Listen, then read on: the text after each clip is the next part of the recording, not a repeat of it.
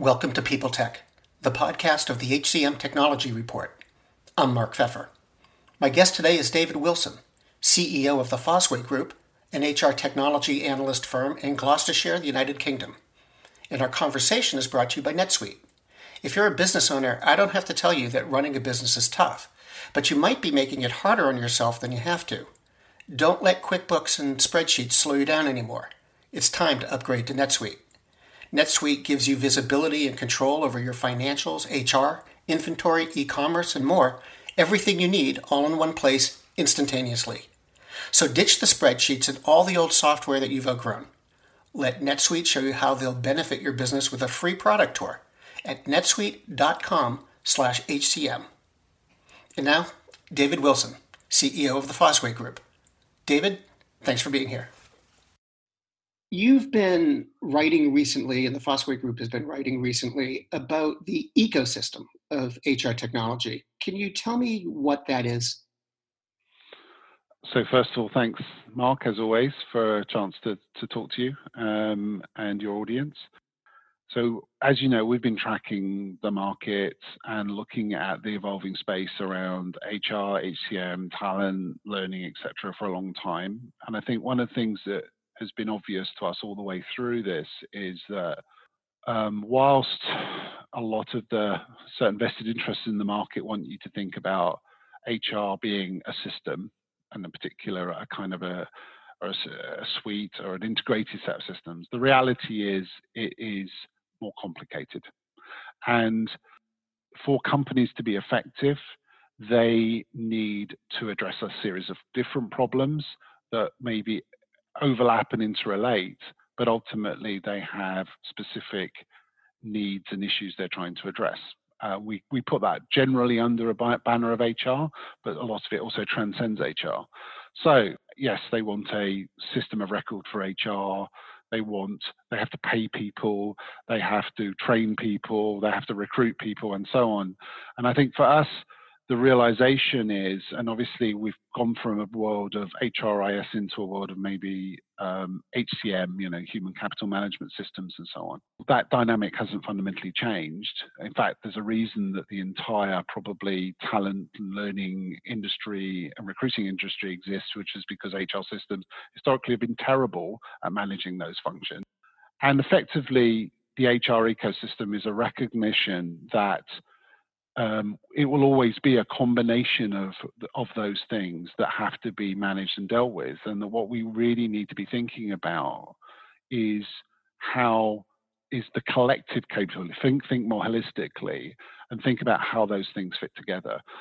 And there will always be a need for functional specialism, not least because if you want to have a disruptive impact on something's really important to you, you tend to want to, companies will invest specifically in a way that enables them to address that. So the question I ask often is good enough, open brackets, functionally good enough from a business impact point of view? And if the answer to that is no, then we need something that's good. So that's why you end up with typically an ecosystem being a combination or a set of architectures with different solutions, some of which are best of breed, some of which aren't, and they all have to kind of fit together and coexist somehow, and it's always complicated. The other angle to this, which is I think also relevant, is we're based in Europe. We track European headquartered and international companies a lot.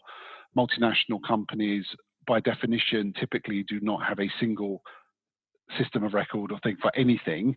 They have multiplicity. Once you get big, you get very geographically dispersed.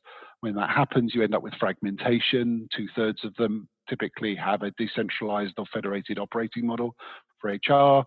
That then means they end up with fragmentation of systems as well. So ecosystems exist because of functional specialism and the ability to disrupt certain things and connect others together. They also exist because probably in a multinational world, we have multiplicity of systems that we have to connect. So you can end up with an ecosystem for that reason as well. It begs the question of whether or not these ecosystems make sense. You mentioned system of record. The holy grail seems to be a single system of record for the whole organization. Sometimes that either is impossible in a technical sense or just can't seem to be made to happen in an organizational sense. Do you think that these ecosystems are ideal solutions, or would it be better for companies to try to aim for a single suite solution?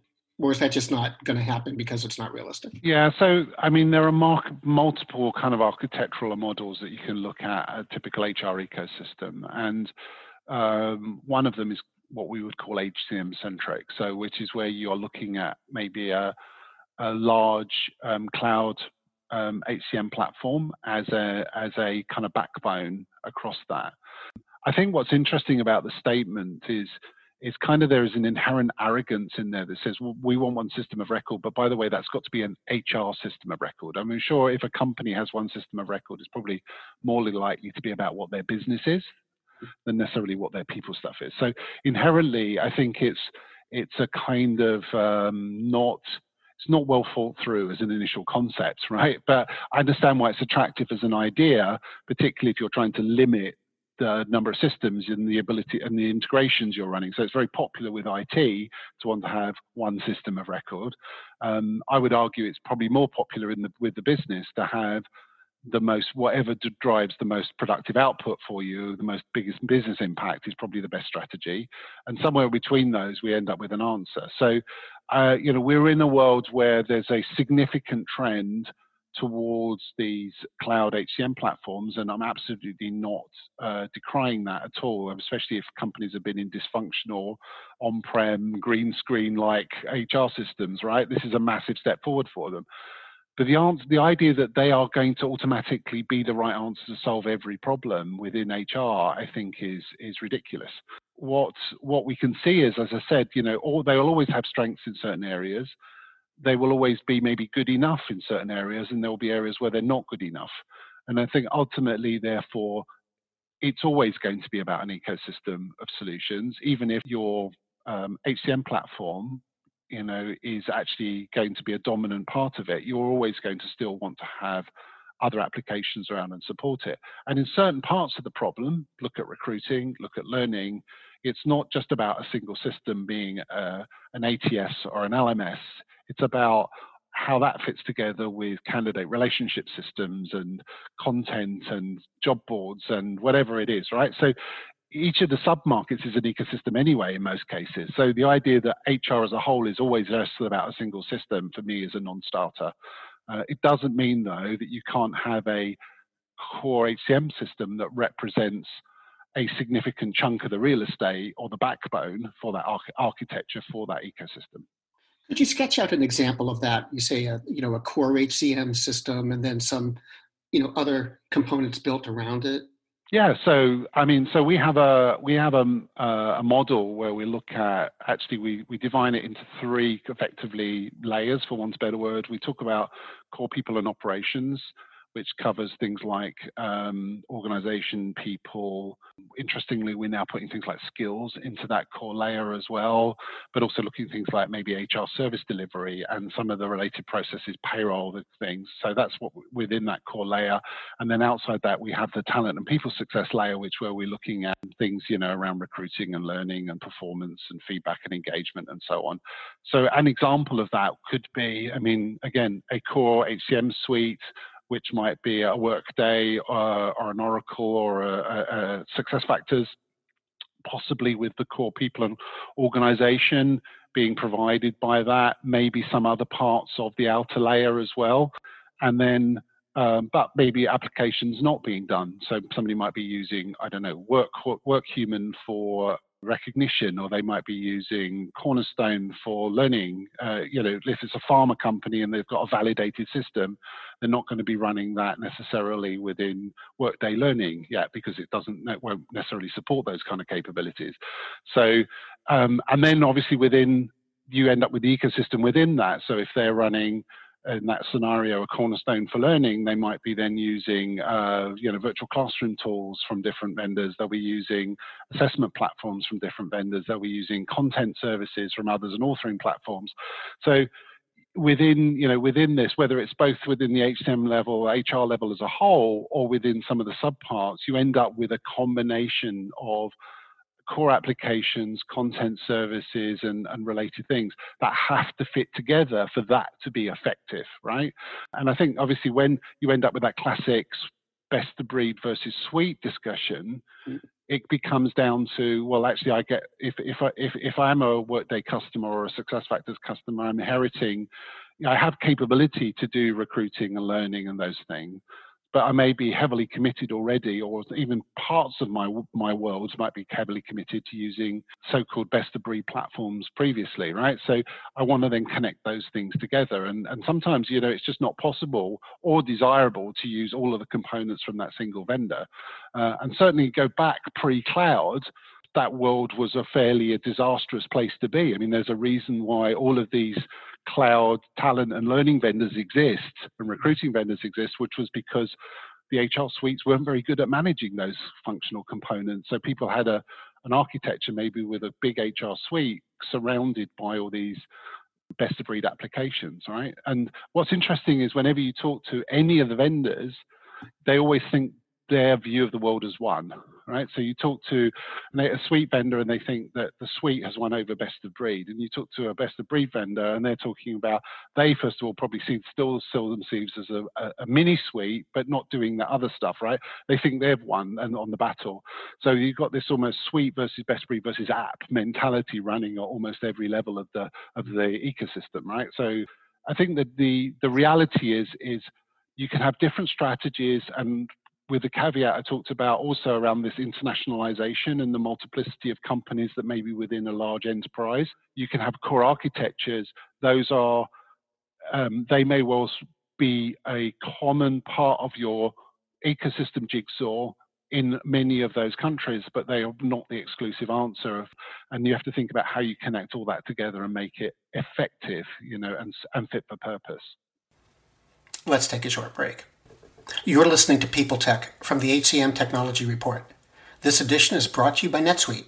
Stop paying for multiple systems that don't give you the information you need when you need it. Let NetSuite show you how they'll benefit your business with a free product tour at netsuite.com/HCM. And let's go back to our conversation with David Wilson, CEO of the HR Tech Analyst at the Fosway Group. Well, let me flip the question around to a certain degree. We've been talking about what goes on under the hood, as it were. From the user's point of view, my guess is most users really don't care what the solution is that they're using as long as it works. So when you put together these ecosystems, and there do seem to be more tools out there and more vendors taking the approach of layering on a UI, make sure that the employee or the HR user has a seamless experience and a consistent experience. Is that a long-term strategy, do you think? Is that the way you think HR solutions are going to start to appear? The interface first, and then under the hood second, if you know what I mean? Yeah. So I talked about almost, again, I was sort of a visual of our HR ecosystem model, right, which is in the Cloud HR paper, 9-grid paper, for example, and in the outer layer, which is what we call the enterprise context. That's where we put things like the employee experience layer. But interestingly, we also put other things like analytics and intelligence and so on and things like that. So there are some encapsulated context, I think. And I think what's interesting is when you look at historically a very fragmented approach, then typically every part of the solution ecosystem is trying to own the user experience for their piece, right? And you say that's really fragmented, it's messy, very suboptimal. And, so we think ultimately companies are obviously trying to address that problem. The other factor, one of the other factors we're really interested in is what we're calling ecosystemness. So how good is something at playing in an ecosystem, right? And I think, you can invest in these big strategic platforms, but ultimately they're only solving part of the problem. So what do you do about the bits they're not solving, right? And then how do you fit that in? There are solutions out there, including specialist solutions, that are trying to be, and I kind of wince often when I'm hearing this, trying to be the talent experience layer for a corporation and so on. And I think that's really, really difficult to kind of achieve that kind of role. Also, bear in mind, we're only talking about HR systems. So again, if I'm going into a company and looking at what they do as a whole, there's also the experience of all the other systems that aren't the HR systems as well. So it's not, HR's not, existing in a bubble where it's the only people that have this problem.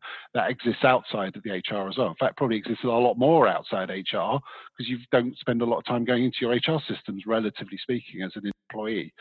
But I think, connecting the user experience layer and making that more seamless is a big deal. We've seen, obviously, the UX be a massive driver of product roadmap, and everybody's trying to improve that, because it's been one of the key deciding factors often in competitive kind of things. But in reality, it's also, ultimately, they're still trying to control the real estate of being the UX layer for these things. And I think it's very difficult to do.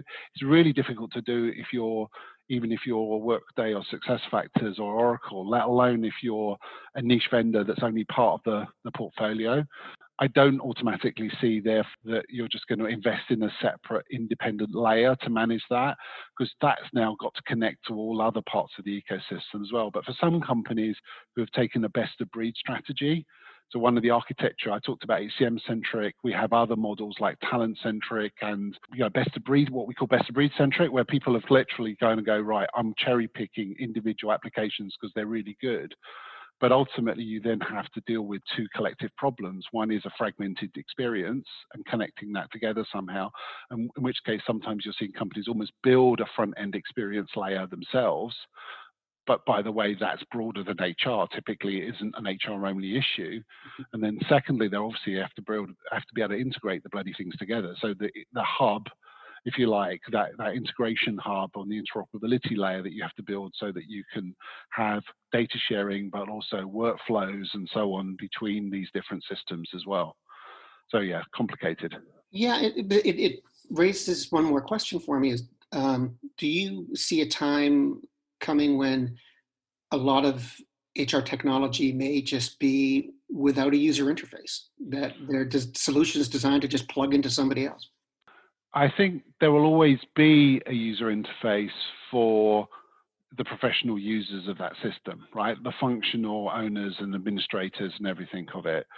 The question is, will there always be an interface for the employee, for example, the user, the non-professional user, if you like? I think it's a really interesting question.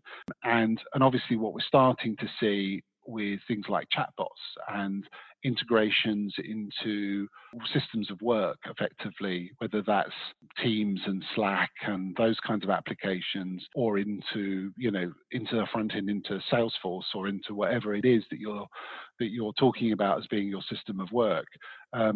I think increasingly, or into Google, of course. That's the other thing is, the ability just to go into Google and pull the stuff up and then run it directly from there, rather than logging into your LMS or logging into your performance system, or even just accessing those. So yeah, I think all that focus on UX real estate assumes they can be the shop window. And I think actually increasingly that will be only one of the answers. Will usually be use cases whether you're a manager or an employee, where you're doing something that is more complicated, that makes you want to go directly to a specialist system that is serving that need. That use case defines it. But in the everyday use case, yes, may well be not visible at all, and you're just accessing it through a bot interface or through a Slack, type interface or whatever. I think we're seeing a lot more examples where that's becoming true, and that's on a lot of the vendors have that stuff on their roadmap or are already starting to deliver those kinds of capabilities. So let me shift gears with one last question for you. We're recording this in December, so of course I have to ask you about your predictions for 2021. Yeah, so I think to some degree I always see, in my view, we can get very excited about technology and change, but we also have to anchor that in, in business reality to some degree. So I think first of all, the biggest that obviously the COVID pandemic had a massive impact in 2020 on economies, social fabric, and companies. And I think we've seen a lot of the vendors get very creative around how they try and help their customers to respond to that using their platforms. And we've seen big increases in utilization. At the end of the day, HR is a fairly conservative function. It's slow to change. It's had lots of initiatives and things that are very aligned to historical need, not future. So I think the first thing I see going into 2021 is the extension, obviously, of the impact of the pandemic into company reality, and that dictating priorities for companies in terms of how they become effective. Some of the economic impact is still now. I mean, in the UK, we've got big retailers and now going bust kind of almost on a daily basis and things like this. So I think, we'll still see that for 2021. I still think it's going to be very dominated by that post-pandemic reality. Digital's the only game in town, because people are not going to be doing high-value face-to-face interactions particularly. One of the things that we'll see is that continue to drive some of the product roadmap, and some of the customer investment reality will be driven by that. So it's not a very sexy answer, but I think in reality it's quite important. The other thing associated with it, we're seeing some of the consequences of that also distort the priority set. So things like, for example, HR service delivery in the overall kind of HR process mix is, again, not historically a very sexy topic, but actually turns out to be really important when you're trying to deal with employees, particularly remote employees, being able to provide a really effective service to them and engage with them in the moments that matter to them. That will continue to rise in importance, and it may well even disrupt some of the HCM leader story about their responsibility or their involvement in the overall employee experience. Also, similarly, massive focus now on organizational agility and understanding, for example, if companies are furloughed or they have reduced staff, made redundancies and so on, what skills have they got? How do we reskill and realign that organization to what we need to be in 2021 rather than what we were going pre-COVID, So things like talent mobility and talent marketplaces have become really important to organizations. We had massive challenges going into COVID around skills. One of the biggest story was the challenge around actually recruiting, the inability to recruit skills and then the difficulty in developing them. That's not changed. I mean, although we've seen big employment changes, funnily enough, all those high-skilled digital entrepreneurial people that you maybe wanted it then and you couldn't find are even more in demand now than etc. So I think it's going to be associated with, how do we have a more functional, higher performing, largely virtual or at least hybrid business culture? What are the systems that are going to support and enable that to really come true? It's less about nice new technology toys and everything else, but more around that practical thing. What's really going to drive effective outcomes for companies and enable them to survive, go beyond the survive mode, which maybe they've been in for the last 9 months. David Wilson, thank you very much. Thank you. I've been talking with David Wilson, CEO of the Fosway Group, an HR technology analyst based in the UK. And this has been People Tech, the podcast of the HCM Technology Report, brought to you by NetSuite. Whether you're doing 1 million or hundreds of millions in revenue, save time and money with NetSuite. Join the over 24,000 companies using NetSuite right now. Now's the time to upgrade to NetSuite by Oracle, the world's #1 cloud business system. Schedule your free product tour right now at netsuite.com/HCM. That's netsuite.com/HCM. People Tech is a member of Evergreen Podcasts. You can check out other shows at www.evergreenpodcasts.com. And to keep up with HR technology, visit the HCM Technology Report every day. We're the most trusted source of news in the HR tech industry. Find us at www.hcmtechnologyreport.com. I'm Mark Pfeffer. The world's best-known investor and Wall Street expert Warren Buffett once said, "Wall Street is the only place that people ride to in a Rolls-Royce to get advice from those who take the subway." Mr. Buffett's quote is remarkably accurate, but how many people would rather receive advice from him than someone simply guessing? Welcome to Buy, Hold, Sell, your single source for Wall Street knowledge and profitable guidance. Please join me, Todd Schoenberger, and fellow trader Tobin Smith, as well as host Veronica Dudo, for a podcast known to move the needle for investors. Tobin and I are seasoned Wall Street executives with deep investment experience, and we are prepared to share our advice to those who choose to listen. Download Buy, Hold, Sell today on the Evergreen Podcast Network or your favorite podcast channel. Do you love news about LinkedIn, Indeed, Google, and just about every other recruitment tech company out there? Hell yeah.